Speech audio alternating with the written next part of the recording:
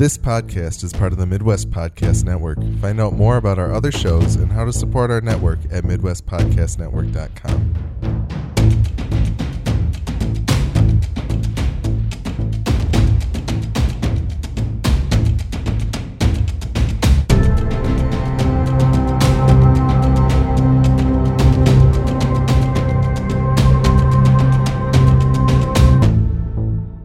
You're now tuned in to Westworld FM, a podcast about HBO's Westworld. My name is Alex. I'm John. Today we'll be discussing Season 2, Episode 2 of the show titled Reunion. We will not be discussing the Next Time On preview at the end of the show, but we will be spoiling everything through Season 2, Episode 2 of the series, so please pause and go catch up if you're not current on the show. You can find more episodes of our podcast at westworld.fm, and we're also Westworld FM on Twitter. And you can send feedback to westworldfm@gmail.com to tell us what you think of our show and share your thoughts on HBO's Westworld. Send us corrections, observations, or anything regarding Westworld or our podcast. If you enjoy this show or any other show on the Midwest Podcast Network, please consider heading over to patreon.com/MidwestPodnet. That's MidwestPodnet to pledge as little as $1 a month to make our network even better. Special thanks to Jason K., who's pledged at the level of $10 a month. So Nick cannot be with us today. He is actually about to head out on his honeymoon on a plane in just a few short hours here, so congratulations to him on his recent nuptials. We will miss him, but he will hopefully be back, if not next week, then the week after that. If not, it'll be me again. Yes. And I don't think I'm suited for this, but that's okay. We're going to give it a shot. Yeah, we'll see how it goes. In the corrections department here, we did have one correction, or we've got a few corrections. One of them is a self-correction, one of them was from another podcast, and another one was from you, John. Yep. Ferris, who plays Mr. Costa in the first episode of this season, is actually the brother of video game developer Joseph Ferris, who made a game called The Way Out and Brothers: A Tale of Two Sons. Ferris is heavily featured in A Way Out as a voice actor, and his likeness is also used for one of the main characters, as you said. Yep. So, correction for me there. The other thing we did hear on our Discord channel, I think it was from Jason, he said that the floating dead host shown at the end of 201 is indeed Teddy, which he learned from another podcast. And then one final thing, Nick said last week he wasn't really certain if anybody who other than Charlotte Hale knows about the data collection scheme that's going on in Westworld. But I think after watching a video today, the video that you linked to us last year about how fantastic of an actor Anthony Hopkins is, we see that scene of him with Teresa Cullen in season 1, and he seems to know that she visited that exact restaurant and table in Westworld when she was a kid. Okay. So Ford must be aware of the fact that they were collecting all of this data on the guests that were in the park. So just to make that little connection there. We did get a nice email from Yoop. He sent a link to a video that I'm going to put in the show notes about how Christopher Nolan and Jonathan Nolan use surprise and twists and turns. I did not watch it because it's about The Prestige, and I have not watched The Prestige in a long time. So I'm going to do that soon, and then I will watch the video. But it is there on westworld.fm if anybody wants to go check it out. We did also get an email from a somewhat newer listener. His name's Matt, and he came to us in the off-season. But he wrote in to say, "Hey guys, just finished listening to your first cast of the season and enjoyed your recap and thoughts. One thing I can't stop thinking about Sunday's episode is the Maeve storyline. Her daughter is apparently still on the homestead she was on before the Man in Black came and did what he did. I figure this means that the daughter has a new family now, and what will Maeve think of that when she arrives? Is she willing to do what the Man in Black did and murder the homestead family just to take her daughter back? Will her daughter even remember her? I can see a very dark scene coming where Maeve finally arrives to get her daughter. I'm also intrigued to see how Stubbs got away from Ghost Nation and where the heck Elsie is. Looking forward to episode 2 of your future casts." Thank you, Matt. Thanks, Matt. Yeah, I don't really know how Maeve is going to react to the fact that her daughter has a new mother of some kind. I mean, I guess that's the thing that we don't really know is like... Well, because didn't they mention in the last episode about how it was like that memory was just injected into her? It wasn't actually one that she created. Well, no, like Sizemore talks about how it was made for her. Okay. Like, she's not, but he's coming from the standpoint of like, in human terms, she's not your daughter because you didn't give birth to her. We made her. Okay. That makes sense. And then Maeve comes back at him with like, well, what is real anymore now that I'm here and can murder you just as if I was a real human? Right. So it will. I'm certainly intrigued as to what that meeting is going to be like. We don't really know what the daughter's doing there. If she has a mother, did they stick her with a father this time? Like it could be any number of things. Right. Will Maeve like take her to the body shop like Dolores did in this episode and like show her, try to unlock her actual memory or something like that? We don't really know as of yet. So that will certainly be interesting. I too would like to know how Stubbs got away from Ghost Nation and where the heck Elsie is. But that's still yet to come. Yeah. But yeah, no, thank you, Matt, for checking us out in the off season, and thanks for writing in the current season. For sure. We appreciate it. All right. So let's get on with the episode recap. Our first scene here. This is the first Westworld episode with a cold open. There was the intro came after the first scene or two, actually. So we get Arnold bringing Dolores back online in a hotel room in the outside world. And it seems to be prior to the park actually opening because it's Arnold. John, you didn't realize this at first. No, because I clearly didn't pay enough attention in my viewing. Yeah, you didn't realize it was Ford in the reflection. Yeah, well, it hadn't dawned on me because I must have missed the dialogue exchange that they had as well because I have dogs that are obnoxious. They're very loud. But I had determined, regardless of that it was in fact Arnold based off of the fact that I don't know why I just felt like it seemed very early on in the production. Yeah, well, Dolores is in like a very primitive stage. She Yes. seems to be. I don't know. I guess you can kind of read it as like she hasn't seen the outside world before, obviously. So anything she says is like suspect to like it could just be that childlike wonder that oh my God, what is this new thing that I'm experiencing? Yeah. But no, yeah, it's certainly pretty interesting that it's Arnold and not Dolores. However, I will say the fact that it's Arnold, we see Arnold here. I mentioned last week that the first scene of the season was in an ultra-wide format. Okay. That was not the case here. So they did something weird for the first episode. I don't know why yet. There's some speculation out there that the first scene of Dolores and Bernard or Arnold sitting down there talking in the basement like they did in the first season actually takes place in the future rather than in the past. Okay. But I don't know. The only thing that kind of tips the hand to that is that Arnold has a dream, or the Arnold or Bernard, whoever it is, says that he had a dream about waking up on the shore, which we see Bernard do in that episode. And how would he have that dream if it hadn't already happened to him? Right. So I guess the kind of the idea is maybe Delos gets the revolution under control and then resets everyone completely, including Bernard, who would be none the wiser if he was, of course, completely reset and wiped somehow. His whole process is that he's to maintain the park. Yeah. So. He was made to be a worker alongside Ford. But yep.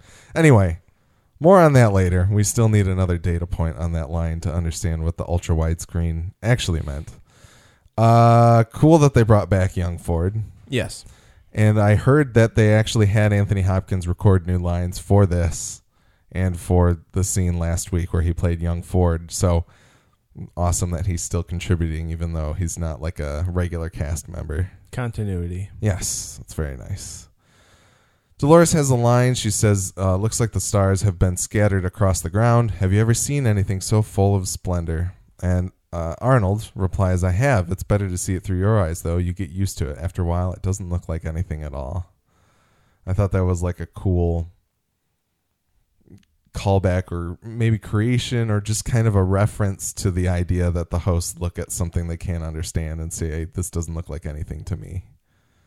Yeah, it's also it's I think as him being one of the creators of the AI and the hosts themselves, like having your creation, especially one that is sentient in a way, like be able to express itself is ultimately what you're looking for. Is you're looking for that AI to have emotion and be able to express it to you as an outside viewer. Yeah, no, that's fair. It just shows that he's reaching this goal, or like he's getting to the point where he needs it to be. But he mentions at one point that she's not ready yet. Yes, yeah. Her he mentions that her improvisation skills are not quite where they need to be. Yeah, but too canned of a response. Yeah, well, and I kind of think I'm wondering a little bit of that is how much is he aware that this Dolores is basically gonna go out there and have to like bang some dude that they're trying to lure into investing in the park, right? As opposed to,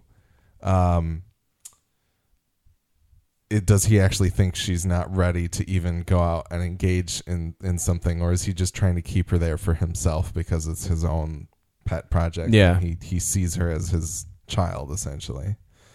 So, So in the next scene, Arnold takes Dolores to go check out his future home, a home that's being built in the city that they're at. There's some real speculation here about the city. I did go on the Reddit in the quick questions thread on the subreddit for Westworld to try and see if anybody recognized any landmarks. And apparently the buildings there's at least 2 buildings that are very, like, it's definitely LA. Okay. But that doesn't necessarily jive with the fact that Arnold says that he's moving his family there to be closer to the park. Because if the park is in China, like we potentially thought last week, then moving anywhere in the United States to LA is only going to shave a little bit of time off of that flight. Or maybe it's a dystopian future where China's taken over the United States. Well, that's entirely possible too. Yeah, that's true. Because it looks very Grand Canyon-ish out there, like in the whole in the Westworld park. Yeah. Well, yeah, that could be by design though. I guess we don't know. But yeah, no, the Chinese owned future is very. It's just like LA is an area of the world where you can go 30 minutes north and you're in the mountains and there's snow, or you can go 30 minutes south and you're in the desert or on the ocean. Yeah, so like one of the hottest parts of the earth. So you can literally, like, you have multiple climates within like an hour's span time from where it's centrally located. So it seems like it could be a viable area for them to create a theme park of this sort that would have different scenarios throughout. Yeah, that's true. That's true. I guess that's the thing. We don't know with the other parks if they're like, this one's Snowland. Right. And how would they do that? Well, maybe like Shogun Land like takes place in like the Japanese Fuji Mountains, like whatever. I don't know the mountain range in Japan. You would know that. Well, I don't know if there's really Mount Fuji. Range, but yeah, Mount Fuji. No, that's entirely possible. Just makes me think of the League of Shadows, like when Bruce Wayne was up in like the mountains. Fighting Liam Neeson. Absolutely. No. Yeah, that's interesting. I don't know. Well, I guess we'll have to see. Speculating. Yes, more speculation.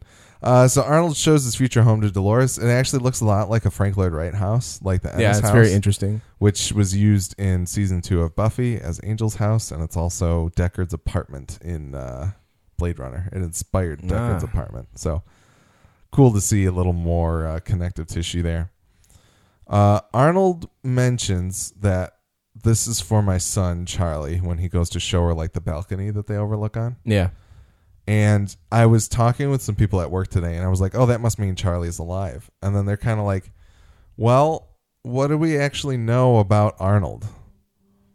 Like, we know that Bernard was given this memory of his child dying. Right.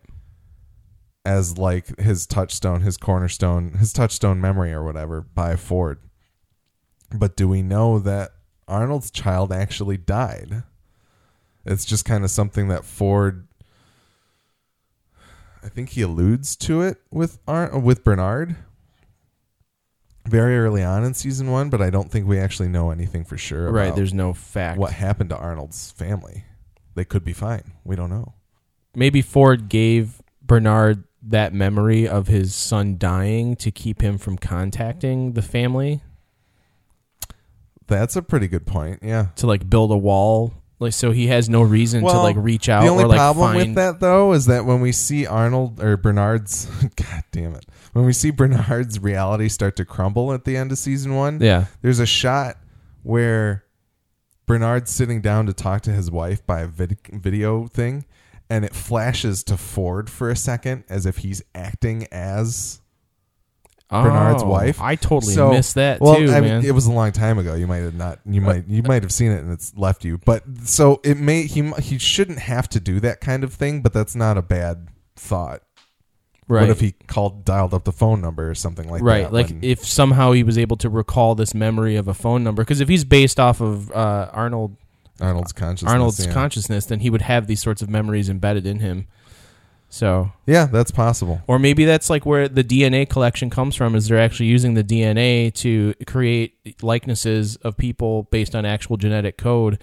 And in doing so, the recent development in science where DNA carries memories of trauma and other things is something that is implemented in as well into the hosts. Yeah. No, I don't know. I'm just throwing things out there. Yeah. I'm trying to sound smart on your fancy Westworld You're podcast. You're sounding just fine. Don't worry about it. So in this scene where Dolores is once again looking at the city, Arnold mentions that Charlie is a lot like Dolores and Dolores is a lot like Charlie. He mentions that so many people have stopped seeing the beauty of the world altogether. And Dolores says maybe they just don't have the courage. Strange new light can be just as frightening as the dark. And Arnold remarks, God damn it. But sometimes I think we're simply not the ones that deserve it. So we see that seed of like he thinks the hosts are the one that deserve the world, essentially. Well, because they're probably programmed as inherently good or good-natured and unable to harm humans. And so they don't have the freedom necessarily of choice to like harm other things and beings and creatures that... Well, maybe, but I think Arnold's quest of him trying to give them consciousness is him. It's him trying to give them that free will. So I think he recognizes that they will have the same capacity as humans do, but I don't know. We don't know. Maybe like a higher form of compassion and empathy. Potentially, yeah. Dolores repeats her line about the stars scattered across the ground and you know, isn't it full of splendor? Yeah. And that is what triggers Arnold into realizing that she's still just on her programming. Yep. She mentions the same line. It's cool because you hear the score start to sour a little bit as well, and it's just an interesting little moment. It looks like the stars have been scattered across the ground. Have you ever seen anything so full of splendor?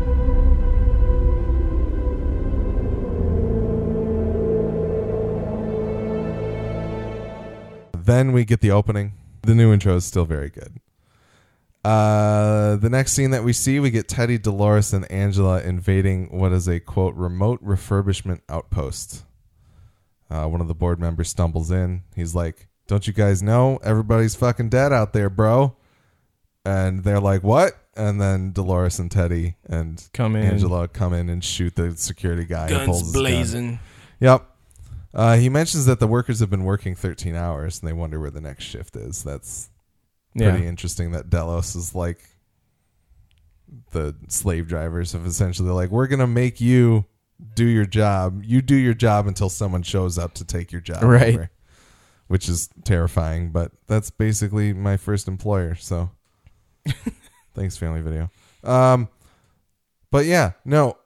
So a lot of people online seem confused about the fact that these guys could be completely unaware of what's going on, but the doors do very neatly say it's a remote refurbishment outpost, so I think they're not meant to be completely in the know. They probably just thought the communications were down and they would come back up at some point. Right. But, yeah. Not a whole lot else here. Dolores kind of talks to the board member and she has this great little monologue here. She says, "They thought you could do what you wanted to do, or no. They thought you could do what you wanted to do to us because there's no one who could judge you. Well, now no one is here to judge what we will do to you."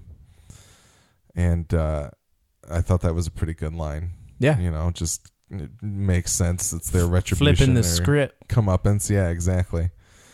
And then we get a little bit of the time slippage as she touches the dude's tears or sweat or whatever it is. And we see her back at Arnold's house doing the same thing, which I thought was interesting. Yeah. But then we flash back. We see Logan meeting his first hosts with a demonstration of Westworld in the real world. I just want to say that I hate the fact that Delos is his last name. Did that hit you at all? Like it feels weird, like because the one of the people walks up to him and says, "Mr. Delos," and I'm like, ugh. Yeah, because I was envisioning it as like this acronym or just a brand name. Well, I knew it was the family business. I mean, they mentioned that in season 1 or whatever. I didn't realize that was actually his last name. Well, and his dad's name is Jim. It's Jim. Hey, Jim Delos here. James Delos. Yeah, it just feels so. Ugh. Jimothy. Yes, Jimothy Delos. That's his real name. But yeah, I just. Is he Scottish too? Isn't he? I think he's Scottish or something from the Isles. Hey, Letty. Yeah, he's very. I like the actor very. Yeah, much. he was good. I liked him. But I hate the fact that Delos is their name. It's just gross. So this scene is before Logan or William have been to the park. Right. In case people did not realize that. We see Angela walk up with a man of native descent. I can't recall if we saw him. I don't think he was in season 1 anywhere, but I think he had some familiarity about him, but and I know that he is one of the Ghost Nation members. He's one of the native members in the park now, but I can't remember if he was anywhere in the first season or not. But basically, they walk up to him. We know Angela's a host, and they talk to Mr. Delos, saying they're from the Argos Initiative. They're secretive about what they're working on. Logan has not yet decided to invest in their thing as of yet. And he says that everyone's trying to get his money. And he's like, AI, AR, VR. And I was just like, oh, that one line was not delivered in a way that I wanted it to be delivered. It just felt very like, these are the buzzwords of right now. Canned and cheesy. But I also think that maybe puts it, once again, I think there's like a hazy timeline out there. But I think that kind of puts William and Logan's time frame in like now, like it's 2018, could be 2020, I guess, who knows. Within like 5 to the not too distant future, 5 to 10 years of where we currently stand in time. Yes.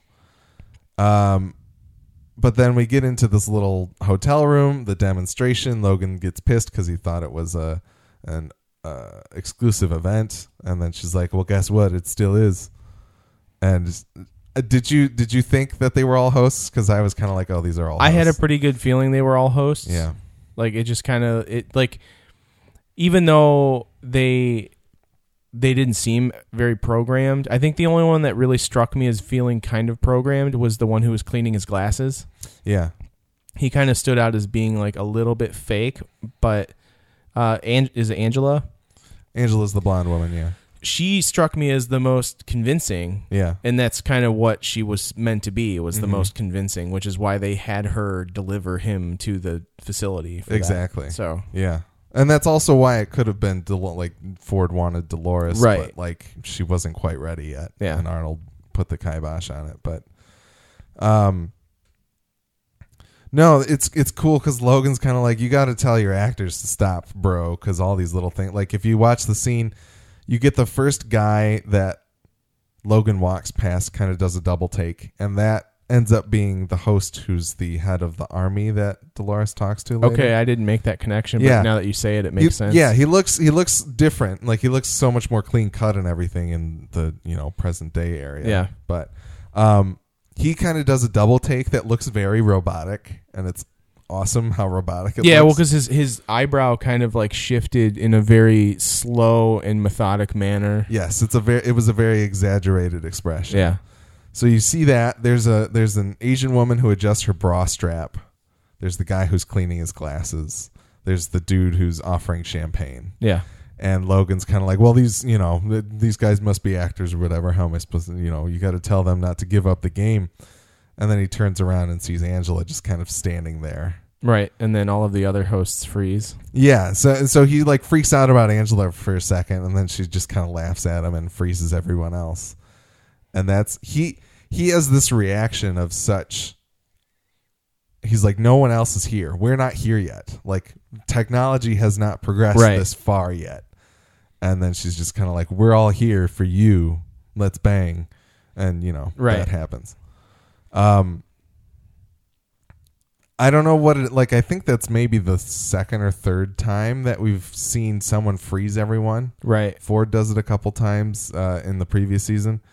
It's still so awesome every time it happens, though. Was he mixed in the background at any point? I did not see him anywhere. I didn't see youngified Anthony Hopkins anywhere in there, but it doesn't mean that he's not there somewhere. Right. I just kind of feel like maybe he'd there. be floating there just to kind of observe, monitor everything. I don't know. I feel like he was probably monitoring from like a control room. Because isn't that like a remote? That's like host the or same. someone. That's like the same hotel that Arnold's in. Yep. Yeah. No, for sure. It definitely is. Because once again, in like the next scene, we see Dolores watching Angela getting out of bed. But I did not see him in there. He might be though. Maybe we'll have to. We have to do another rewatch of that particular scene. Yes. Roll the tape. But no, it seemed like a very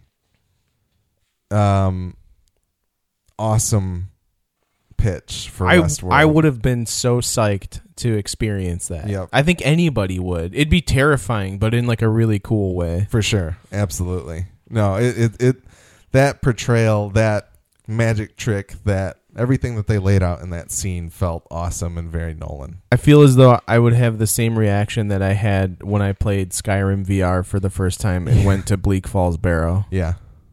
Because I had a grin on my face the entire time I was walking up the stairs to that building. So no, absolutely. It certainly has that kind of wonder with it.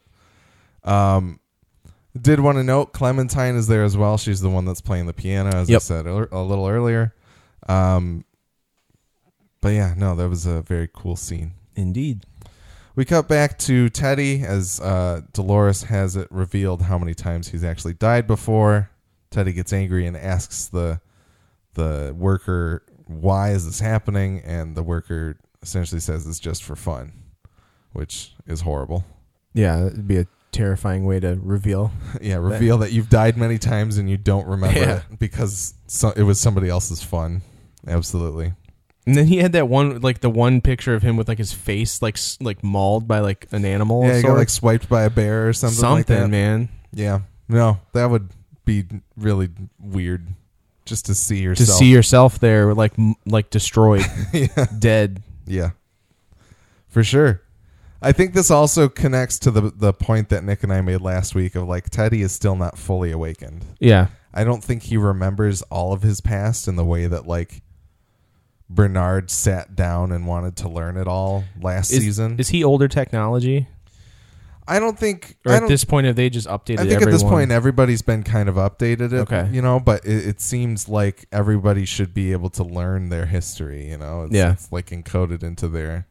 The whole idea of season 1 was that these memories are all there until they get overwritten by something else, much like, when you delete stuff on a normal hard drive, it's there until it gets covered up by other ones and zeros unless you do something with it. So there's at least some amount of history that Teddy can access, but I don't think he's accessed it yet. Yeah. So that's interesting. Not fully anyway. Next scene, we get old man William recollecting Lawrence after a deadly struggle with the Pardue brothers. Once again, I don't know if we've mentioned this, but anything that hasn't been in the real world that we've talked about so far, I think is happening hours or a day after Ford died. So we're still at the earlier end of the 2 weeks that they kind of outlined in the first episode. 11 days or whatever. Yeah, something like that. So this episode doesn't have anything after the point of Bernard saying that he killed all of the hosts in the premiere.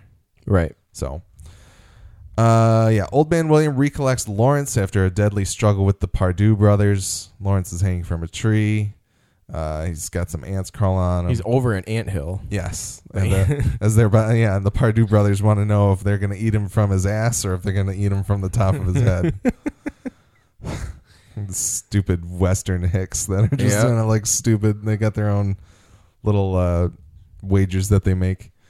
But one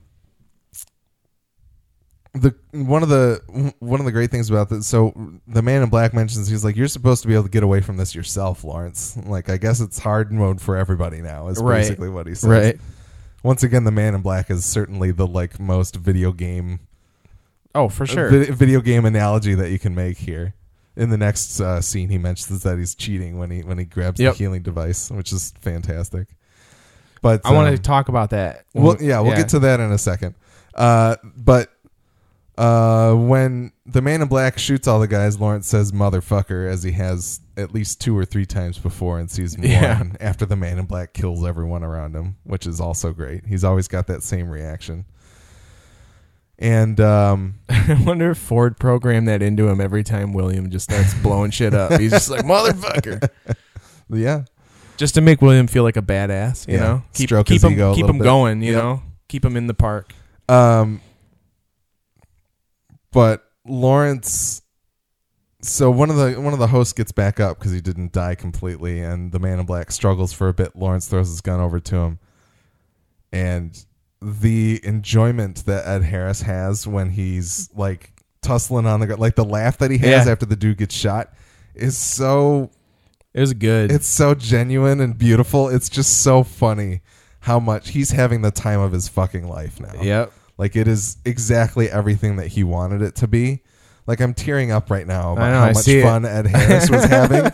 It's so good. It was a very genuinely acted moment. Like, Ed Harris is having the time of his life, not just the Man in Black, but Ed Harris is thoroughly enjoying this role. He's like, I can't believe I'm rolling around on the ground with people when I'm 70 years old, or however old he actually is. Exactly. It's just really good. Blows the dude's brains out. Yep.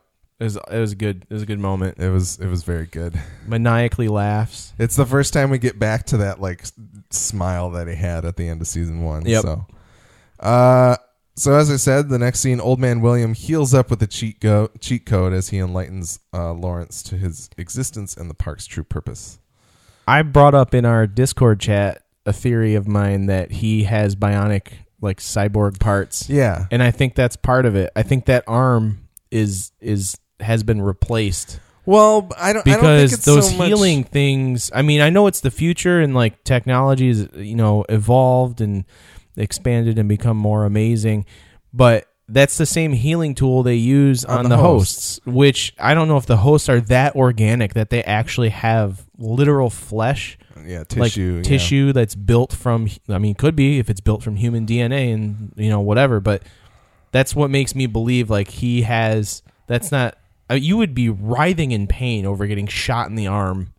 And he doesn't do, he's just like, man, he kind of shrugs it off, flicks the bullet out, and then rubs that thing on to like heal it. So, well, I mean, judging by the laugh that he had, he's such a sadistic dude. Maybe he likes the pain. I don't know. But I honestly think his arm, because it was messed up at the end of season 1, and you guys mentioned that it wasn't so messed up until it got shot again last episode. Was it even the same arm? I think it was his left arm that got hit last time, and then it was his right arm this time.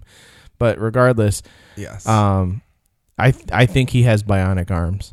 I don't subscribe to that theory. I think he opened a loot box and they gave him bionic arms as like he found the secret cache. Yeah. No, he unlocked it. He put in his DLC code and they gave him bionic arms. He made his in-app payments. Yep. He got his microtransaction.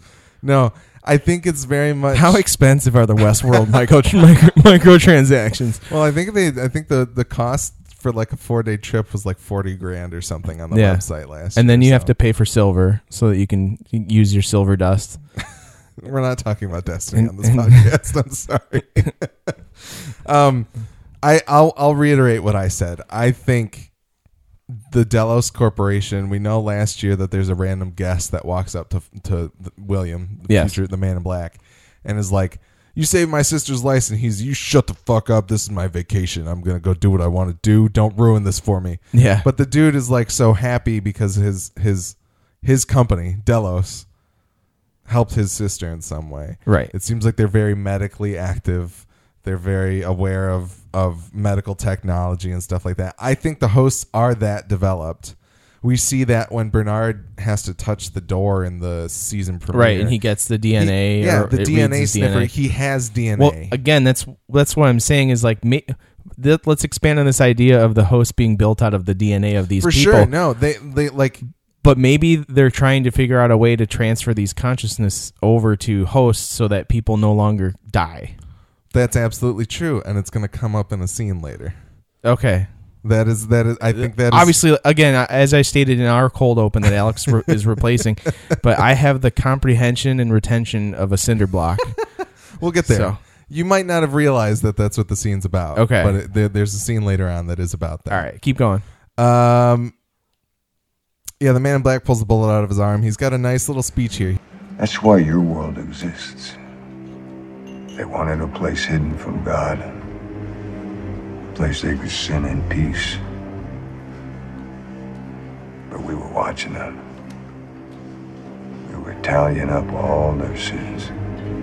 All their choices. Of course, judgment wasn't the point. We had something else in mind entirely. This is alluding to the true nature of the park. Right. That will come to a little bit later. We still don't quite understand exactly what it is. It's referencing the lab that Charlotte Hale and Bernard were in. The DNA collection. Yeah, the DNA collection, the guest logging, the logging of guests' experiences. The thing I mentioned about Teresa Cullen that Ford used. All of that stuff is all wrapped up in that statement there. And then Lawrence points the way to continue the game for the Man in Black. So, Teddy and Dolores, in the next scene, Teddy and Dolores revive a Confederado in hopes of using him to draft an army. Pretty straightforward here. The security dude, they're interrogating him by dunking him in the white stuff. It's burns. Burning him for some reason. I don't know if it's just hot or if it's like... acidic of some sort? Acidic or like decomposing. Like if it's like...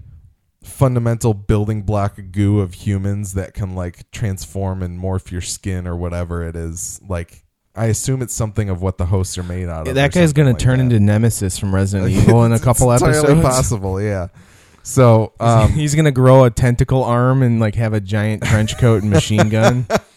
That could absolutely happen at this point. But he says Dolores is interrogating him to know how many people were come for them. And he's like, I don't know, maybe 600 or 800.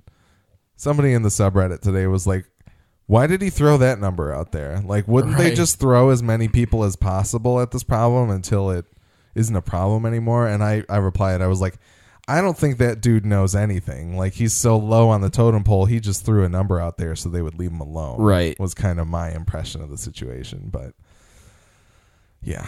But Dolores does say to him, she's like, you don't even know what the real purpose of this place is. But I do. So we cut to the next scene. We see Logan's father, Mr. Jim Delos, visiting the park with William at some point after William's first visit. William convinces Jim to up his investment in the park with a nice little speech about,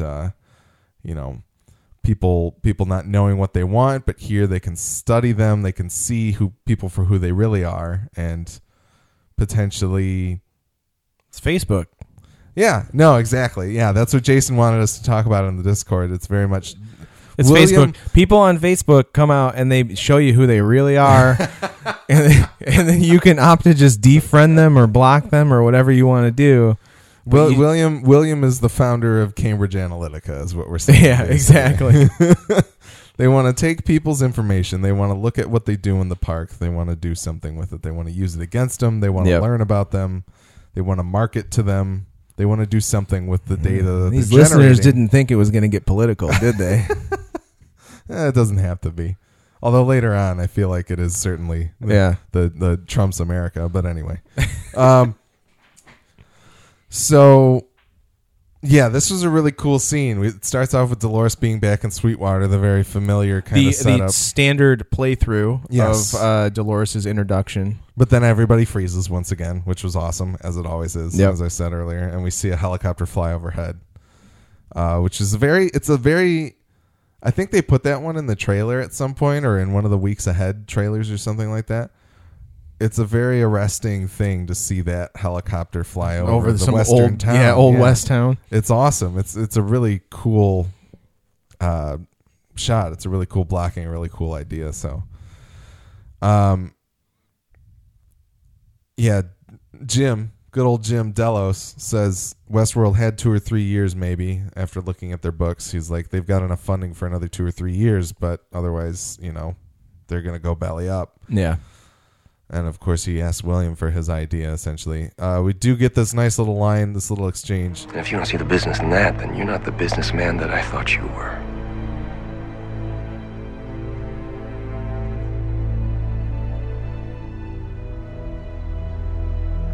You're a cheeky little cunt, aren't you? There's not a man alive would talk to me like that. Not anymore. Which is something that William in turn says to Lawrence in the first season, actually. I didn't even... That's funny. Yeah, so it's a nice little flip on the head, another Nolan line flip, as we call him. But that was very cool. But the important thing about all of this is that Dolores was there, and although her motor functions were all frozen, she apparently understood and heard all of that. Right. So that's kind of the main thrust of that scene.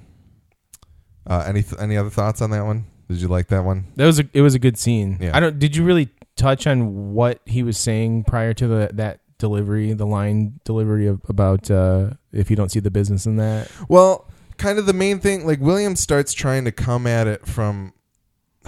It's really strange. It's more than just a theme park. Well, but he yada yada. So he starts off with like this is the future, and Jim's just like, I don't care about the future. I care about now. Right. What can I do with this now? I don't want to underwrite some financial banker's journey, self-reflective journey, or whatever he says to that nature. And so that's when William kind of pulls it all off. He's like,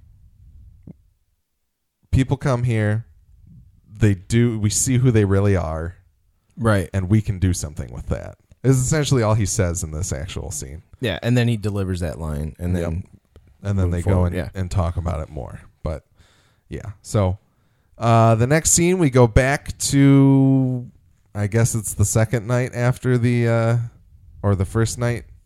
It is at some point after Ford dies. I guess that's the marker that I'm going to use. It's like the day after Ford dies, the nighttime afterwards. Maeve and Dolores cross paths like two ships in the night. Dolores attempts to win Maeve to her side, but Maeve has another mission in mind and goes about her business. Maeve's there. She's got Hector and Sizemore. Sizemore's all dressed up. Yeah. He's got a donkey. He's just like parading the donkey around. He looks so stupid, and it's hilarious. Somebody on the subreddit mentioned that not only does he have suspenders, but he also has a belt. So it's like the dude can't even trust his pants to stay up. How can you trust him? But no, it was good to see Sizemore doesn't even get a line in this episode. Yeah. It's beautiful. But yeah, Dolores is trying to use what we deemed her cult leader shtick last week on Maeve, and it doesn't work on Maeve. Her charisma perk. Yeah, her speech check. Her speech check is not high enough for Maeve, right? For sure, because Maeve is maxed out. Yeah, Maeve maxed herself out last season. Maeve's the final boss. Exactly. So it doesn't quite work on Maeve. Some people were questioning whether or not Maeve's ability to rewrite code on the fly is what got Dolores to let her go. Interesting, because of the mesh network. Yes, like Maeve gave herself that ability to just kind of speak narrative to people who would then go and do the stuff that she was saying. Right. And so we don't quite... I wasn't given that impression upon first watch, and part of me wanted to think that like once Ford was like, hey, Dolores, kill me and you'll be conscious, he probably was like, I'm going to max you out, like put you up to where Maeve is at. Right. Do whatever I got to do to like let you survive and take over the world, essentially, was kind of my impression. But I guess we don't really know like where she's at with all of that. Yeah. So, which kind of brings me to the point of like, it's weird to me that Dolores isn't like, or I guess we're not seeing her doing what Maeve did of like, we need to find the behavior people, max out our personalities. Yeah. You know, get all 10s like you do in The Sims, like I used to do in The Sims when I'd make them, like I would just, I think I told the story before, but there's a potion that you can make in The Sims that would give you full personality, which would give you like full charisma and intelligence and everything like that. Or it would flip your horoscope, essentially. It would flip all of the points that you put into those things. Okay. So I would make Sims that got no points in any of them and then just put them in a meth lab like Breaking Bad and make them make potions over and over again until they made the right potion and then drink it and then they get full points. They're drunk as balls. So they were making Maeve. But anyway. They have a ton of charisma. Dolores hasn't gone and done that for all of the other hosts that she's like using, which I don't know if she knows that she can. Maeve clearly isn't going to tell her because Maeve wants to have a trick up her sleeve. But it's interesting to me that that's not something Dolores is thinking of doing. Maybe she won't know she can do it until she runs into like Bernard or something later on. So Maeve does look at Teddy and says, because they're talking about freedom. Dolores is trying to appeal to Maeve and say, we have to fight to keep your freedom, our freedom as a people, essentially. Maeve looks over at Teddy and says, I know you. Do you feel free? And Teddy's kind of like, oh, God. Yeah. I don't know. So conflicted Teddy is I think he's gonna be a meme this season for sure. But Maeve kind of tricks Dolores into it. She's like, so you're defending liberty, you have no choice but to let me pass freely. And she just kind of walks out there. Yeah. I will mention there is I don't know if it's the Delos Incorporated website or the Discover Westworld website. One of the websites has a map on it that is getting updated after every episode each week, and it shows Dolores and Maeve's positions. You can see there's a part where they intersected on the map. So you can see kind of their paths each week. It's pretty interesting. So seek that out if you want to have a little bit more to the experience. But next scene, Dolores attempts to persuade a group of Confederados to join her, but they refuse. That is until she kills them all and then revives their leader. This is the man that I mentioned earlier that we see at the party that gives the double take. He's the head of the Confederados here. His name is Major Craddock, the character, and he's played by a man named Jonathan Tucker, who looked very, very familiar to me from something else, but I could not find anything else that I know. He just looks like a younger, like he reminded me of like the T-1000. Yeah, he's got a Robert Patrick look to him for sure. Did you like the fact that when you walk in to see the Confederados, it looks like the Last Supper? Yeah, I thought that was sweet. It's a pretty interesting little like milieu. You get a little bit of Ford's like religiosity or whatever that he had there. Even the Man in Black or William asks Lawrence if Ford gave him that particular affliction of believing in God. Right, believing in a higher being. Yeah. And so I think Ford may have very well been a man of religion, at least at some point. And so the fact that... Well, he was playing God. Yeah, well, exactly. The fact that he kind of pays tribute to that with like these Confederados doing the Last Supper, which people may or may not come across when they come to the park, I thought was a very cool and interesting thing.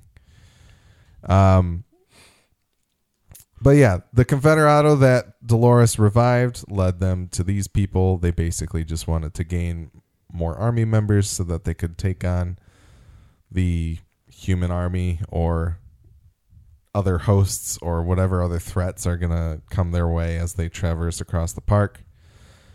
But Dolores, the dude isn't going to join her. Then Dolores and Teddy and Angela all kill everybody. And then Dolores has the tech that's with them revive the main guy, and she's like, "You're right. We have toiled in God's service long enough, so I killed him. And if you want to get glory, you won't be looking for his favor. You'll need mine." So Dolores says she killed God. Yes. Who is Ford. Yeah. Right. Or her creators, and Yeah. Arnold as well. This is the first scene where we get mention of glory, which is being used in the same way that the Valley Beyond has been used earlier in this episode and in last week's episode. Special guest next episode, Denzel Washington. Good Civil War. Yeah. Nice deep cut there for that 1990s movie hit. It's a great movie, though. I do like it a lot. He won an award for that. Yeah. He got some glory for it. Yep. Indeed, he did. Yeah. Teddy draws the conclusion later of like, what does this glory or the Valley Beyond actually mean? Right.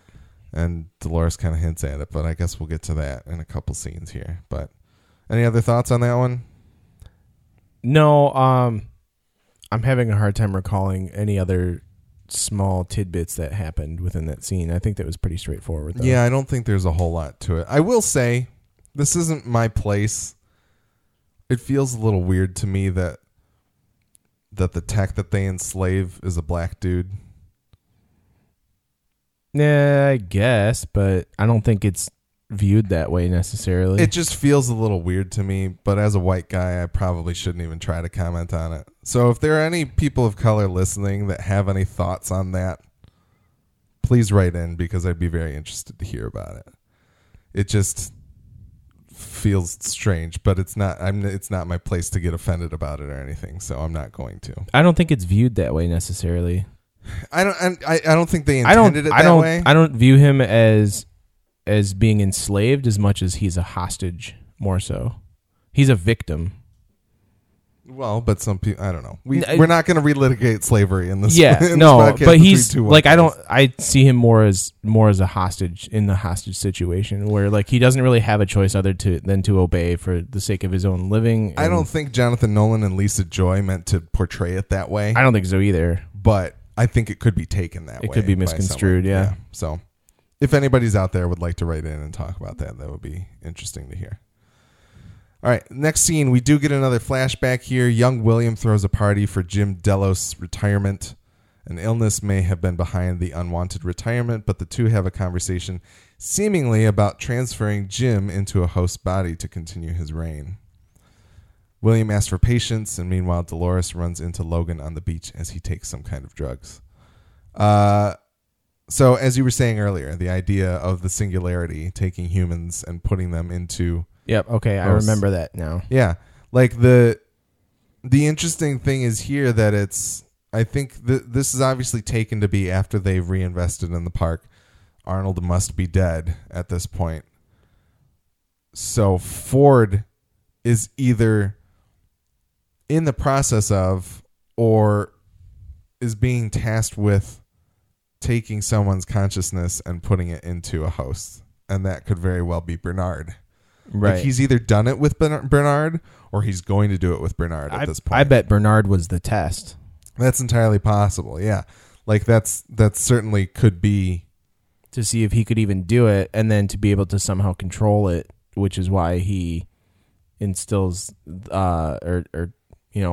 acts as his Bernard's wife or Arnold's wife in the video conferencing. Like, yeah, he's still putting like these protections around. Like, yeah, he's still kind of. He builds Bernard and does it. I mean, he explains it pretty well at the end of the first season. But I'm wondering if there's a little more context to it of like it's a Delos requested project or something like that. Right, to be able to do it.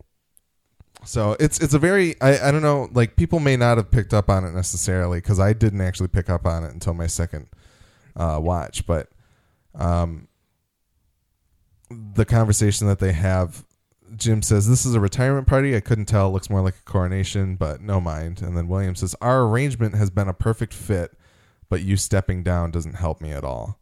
So I think, and that's when we get Jim starting to cough. He says, "Nor me. I was told I might not have to."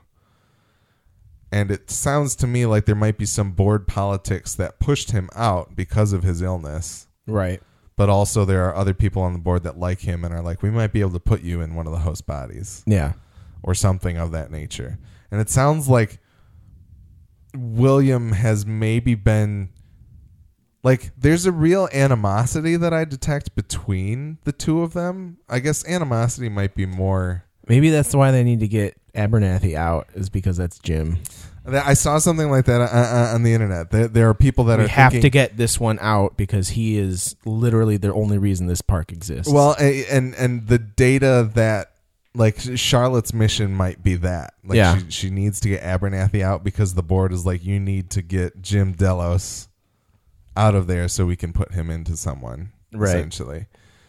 And which would explain why he was playing father figure to Dolores on the farm, like, you know what I mean, like, well, living and that's a different. Yeah. Well, somebody made the connection that it is the photo of Logan's sister, his daughter, Jim's daughter, that triggers sparked him. Yeah. So there could be something there, which would be, but the thing that makes me very weary of that is, like, why would they hide him in a host that's already just, like, out there doing stuff, you know? Why wouldn't they make him a host that either looks exactly like him or, you know, it just seems a little strange to me that maybe he wanted to hide, like he didn't want to be obvious, you know? That's possible, but it's not all the pieces are there, but it could be something is what I'm saying. I would be interested in knowing how, like, if William if William knows that Abernathy would be Jim, yeah, or, well, like, I guess, how that, like, what is the relationship between the two of them, Abernathy and William?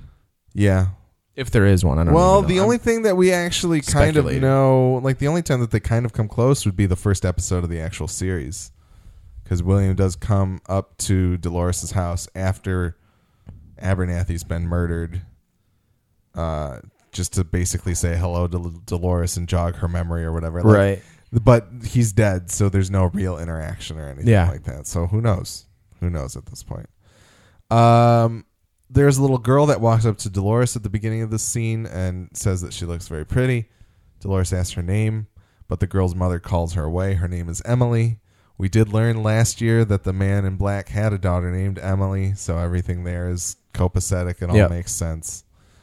And there's a shot where Dolores looks alarmed at the fact that William comes in and kisses Delos' daughter. And he realizes that she's, like, looking at him, and I think there's part of him that's kind of like, are you remembering something? Yeah. But they both get distracted and look away and whatever. He goes and has the actual conversation with Jim. So Dolores goes down to the beach and repeats her line, have you ever seen something so full of splendor? Turns out Logan is behind her getting high off of some type of future heroin or something. Vaping. He was vaping. Vaping through his veins in his arm. Vein ping. That's what vaping's become. It's an injectable now. Logan asks if William sent Dolores down to keep him company since his sense of humor is so baroque. I just pictured someone with smoke pouring out of their arm, like out of the holes in their arm. See how much smoke I got coming out of my vape holes? And then he has this interesting little monologue. Do you want to know what they're really celebrating up there?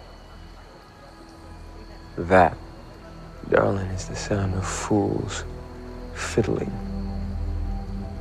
while the whole fucking species starts to burn. And the funniest fucking part, they lit the match.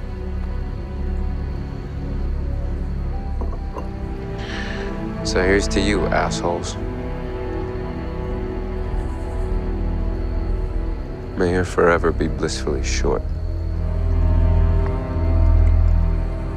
Logan seems aware of the fact that, like, they're doing shady, terrible things with, like, making people live immortal lives. Right.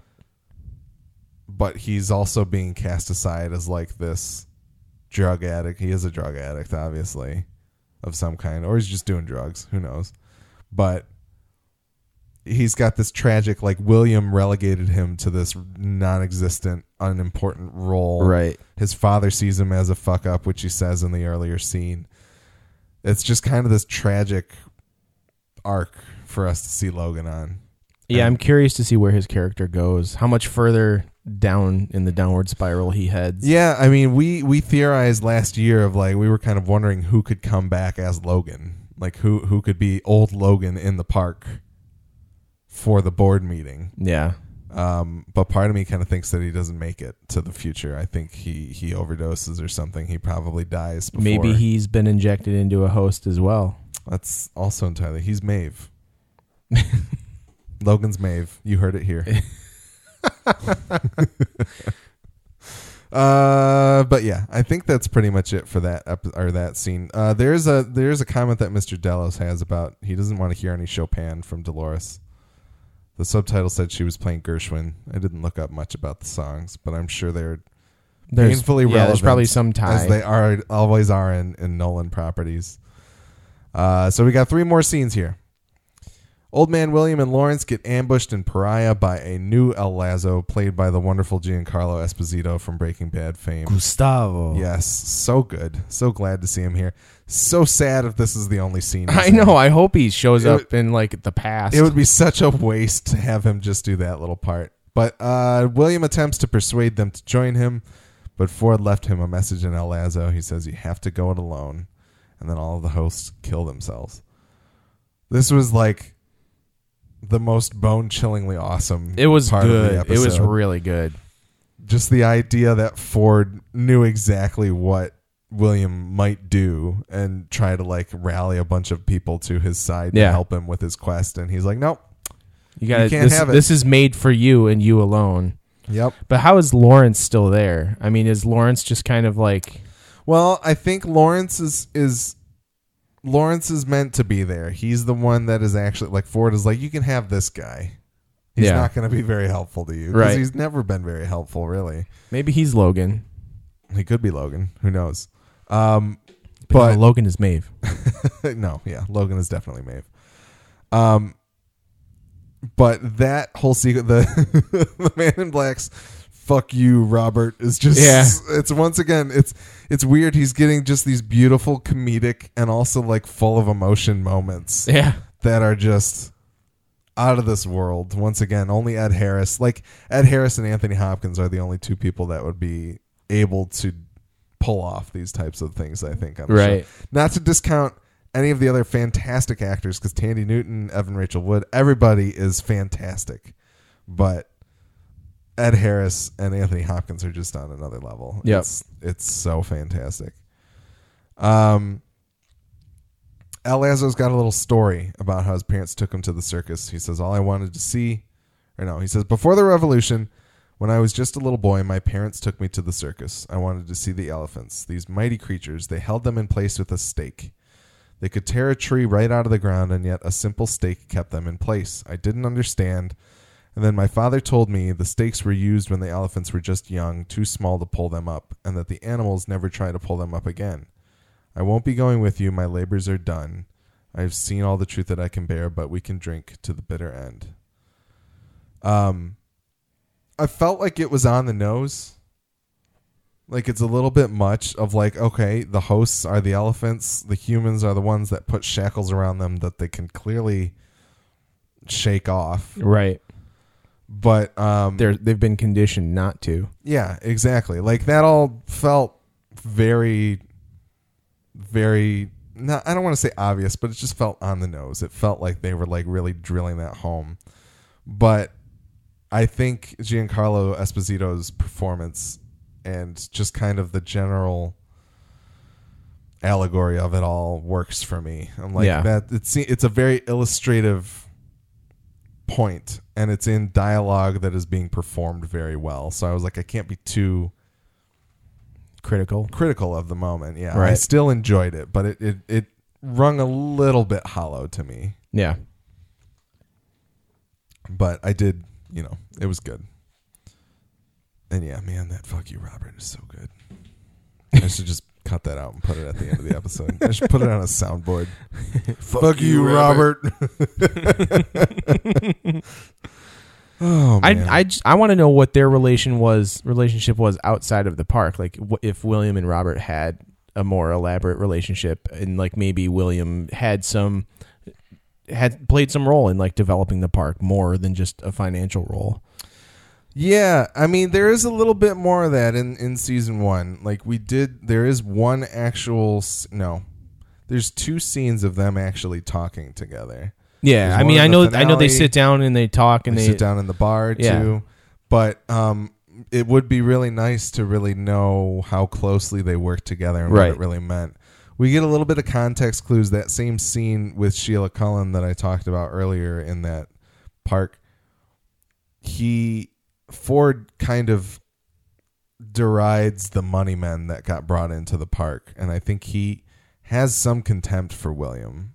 Yeah. Like, I think he realizes that William was there taking his creation to a new level that he didn't necessarily appreciate. But what? I'm thinking of the map and the maze. Yeah. And the maze being on the scalp. Yeah. Maybe the prize is that William gets put into a host. That was, and that was an idea that like actually, he becomes immortal and gets put into a host and then can live out his days in the park. That was an idea that was brought up last year. That was something that people were thinking at the end of the maze, but the idea that the maze ultimately didn't end up being for him. Right. Like, the maze was for the hosts to gain consciousness. It was their puzzle, their test.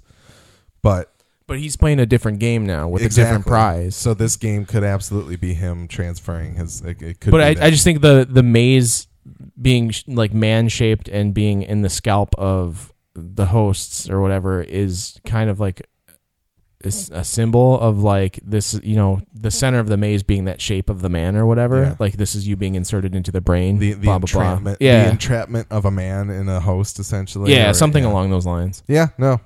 Absolutely. I think that's certainly there. Yeah, I don't know. That was a very good scene with El Lazo. I hope Giancarlo Esposito gets a little bit more to do. Yeah, I want him to come back. For sure. Next scene, second to last scene, young William talks with Dolores about how she's really just a reflection of him and nothing more. He shows her a view of 2 terraforming devices working on changing the landscape, mocking her with her own line about the splendor. I don't quite know what to think about this scene. I think the stuff with William, him being like angry about the fact that he fell in love with Dolores, but now he realizes that she's just this creation. Yeah. He's got this contempt for hosts and the fact that they're just robots with programming. And he's baffled about how he could actually fall in love with one. But it sounds like... Where does this fall in the timeline? So this has to be after that Logan and William went to the park. Yes. For the first time. I think this is really I think everything that we see with young William is in chronological order in this episode. That's my belief. I think that party with Jim Delos is Delos leaving, and then this is William making his first big push with the park. Right. Saying, this is what I want to do with this place. He's clearly building something, but we have no idea what it actually is. William mentions at the end of the El Lazo sequence, Man in Black William mentions something about the place where they're going was his first big mistake with the park. And then we cut to this scene where he's showing Dolores this thing. Yeah. So that's... Presumably it's some type of mistake. We don't know what it is. Yeah. I think people have been theorizing maybe this is where Shogun World comes into play. Some people are thinking this is where the outpost that harvests the DNA and everything is at. We don't really know. It could be anything at this point. Yeah. But yeah, I think this takes place somewhere after season 1 stuff with William and before the park is before modern day park, Right. But who knows? Nobody really knows. Except for the people who made the show. But we'll get there. We will know. He says, he's like, I think there's an answer here to a question that nobody's ever dreamed of. And he asks her if she wants to see it, and he takes her to go see these things. I don't know what that question is yet. I don't even really have any any clue what it could possibly be. It doesn't quite make sense to me yet. Yeah. But I'm thinking we're going to see it. It's just a figure of speech. Yeah. Yeah. It doesn't mean anything. It doesn't look like anything to me. But cut to the next scene, the final scene. Dolores and the crew roll up on a small castle structure, potentially housing the general of the Confederados. I think it may be the place that the Man in Black was locked up with Hector. The Alamo. Last season. Yeah, essentially. There's no basement in the See, Alamo. if there might be in this Alamo. There could very well be a basement, and in it we will find Pee Wee Herman and his bike. That'd be beautiful, but maybe not. So Teddy asks, what about Glory in the Valley Beyond actually mean in this case? Dolores mentions that they're not actually looking for a place, but a weapon that an old friend showed her that she'll use to destroy them. So people on the internet are running fucking wild with this shit. They are like going full nuclear. Like, I don't even know what they believe it might be. It's Final Fantasy VII Omega Weapon. I think it's one of two things. Ultima Weapon. It is either those she wants to use those terraforming devices on the mainland to destroy humanity. Yeah. Or it is some type of trigger switch that sends out all of the blackmail that they have on all of the humans that have visited the park. Interesting. Those are kind of what I think it might be.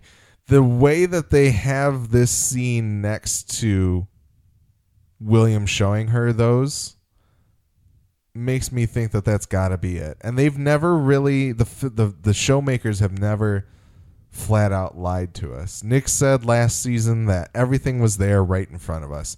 But people on the subreddit are just like, I don't think these two scenes are actually chronologically related.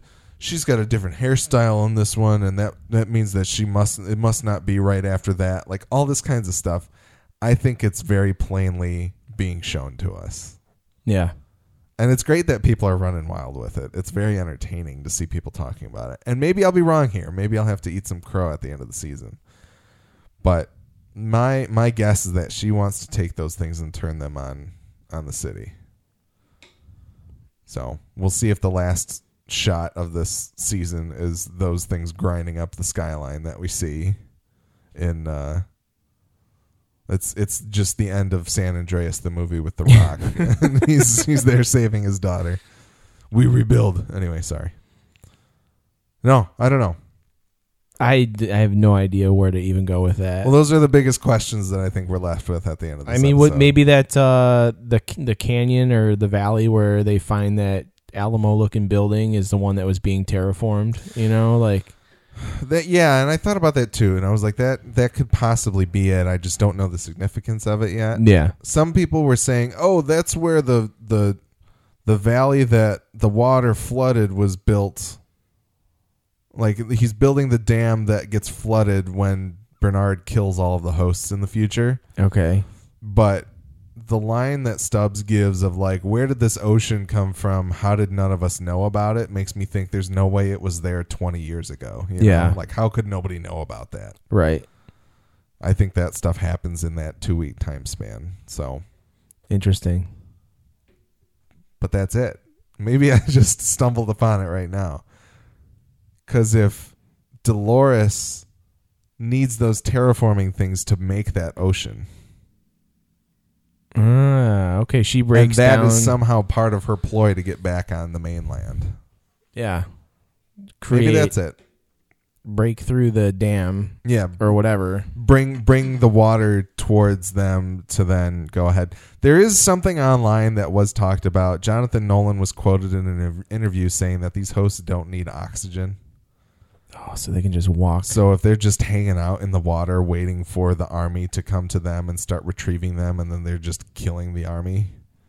Or maybe they're not actually dead. They're just like in the water to be collected. That's what I'm saying. And then they Trojan horse it into like whatever. That's entirely possible. Like maybe Delos is like, we need to retrieve all of these hosts. And bring them back to Hong Kong. Yeah, or Shanghai or wherever the hell, LA, whatever that city is. Who knows? That might be it. Interesting. So I like that idea. Also, Logan is Maeve. Logan is Maeve. That's a fact. Yep. We're writing. I'm scrawling it on the table. You can buy the T-shirts. Go to Midwest World FM. No, go to Midwest World FM. Anyway, we could make T-shirts if you want. We're not going to. I think that's it. Any other thoughts? No, I'm really. Has there been any statement about how many seasons this show is going to end up being? The first things that we saw, the first things that I heard about it was that Nolan and Joy had a 5 to 6 season plan for the show. Okay. See, that like having a finite like ending makes sense to me for this. I think they certainly have an idea about it. I also do not, by the fact that they got HBO to say, hey, if you want to take a year and a half off, you can. I think they've got full control over what they're doing, which is fantastic. So I don't think they will be put in a position where they're like, you need to stretch it out so we get more out of this. Right. Now, will they make a bunch of spinoffs like they're going to try and do with Game of Thrones? Maybe. Who knows? I don't think they need to do that. Probably not. No. Although Nick still wants a spinoff of Old Bill, I'm pretty sure, as we all really do. Just give Michael Wincott a job. Right. Seal up his paycheck for the next couple of years. But, so yeah, I don't know. We'll see what they do in 5 or 6 years. Right on. Once again, you can find more episodes of our podcast on westworld.fm. We're also on iTunes, Stitcher Radio, and Google Play Music. We're Westworld FM on Twitter, and you can email us, westworldfm@gmail.com. Tell us what you think of our show and share your thoughts on HBO's Westworld so we can read them on our show. Send us corrections, observations, or anything regarding Westworld or our podcast. The Midwest Podcast Network has several other shows about video games, horror movies, and more. Check out all of our shows at MidwestPodcastNetwork.com. And hey, you can go to patreon.com/MidwestPodnet. That's MidwestPodnet. Or there's a link in our show notes. And for as little as $5 a month, you can actually talk shit to our faces. Yeah, well, not our faces, but to via our text phones. message in Discord. You can join us on Discord. Talk to us about Westworld right after we watch it. Tell me how dumb I sound. Don't do that. Don't do it. I want to hear about it. And please do that. You don't even have to give us $5. Just give us $1. We'll appreciate it very much. We're very thankful for everybody that contributes to us on a monthly basis. But our theme music is the song Industrial Cinematic by Kevin MacLeod, and it is being used under an Attribution Creative Commons license. That's it for our episode this week. We're excited for the next episode of Westworld, but until then, may you rest and have a deep and dreamless slumber.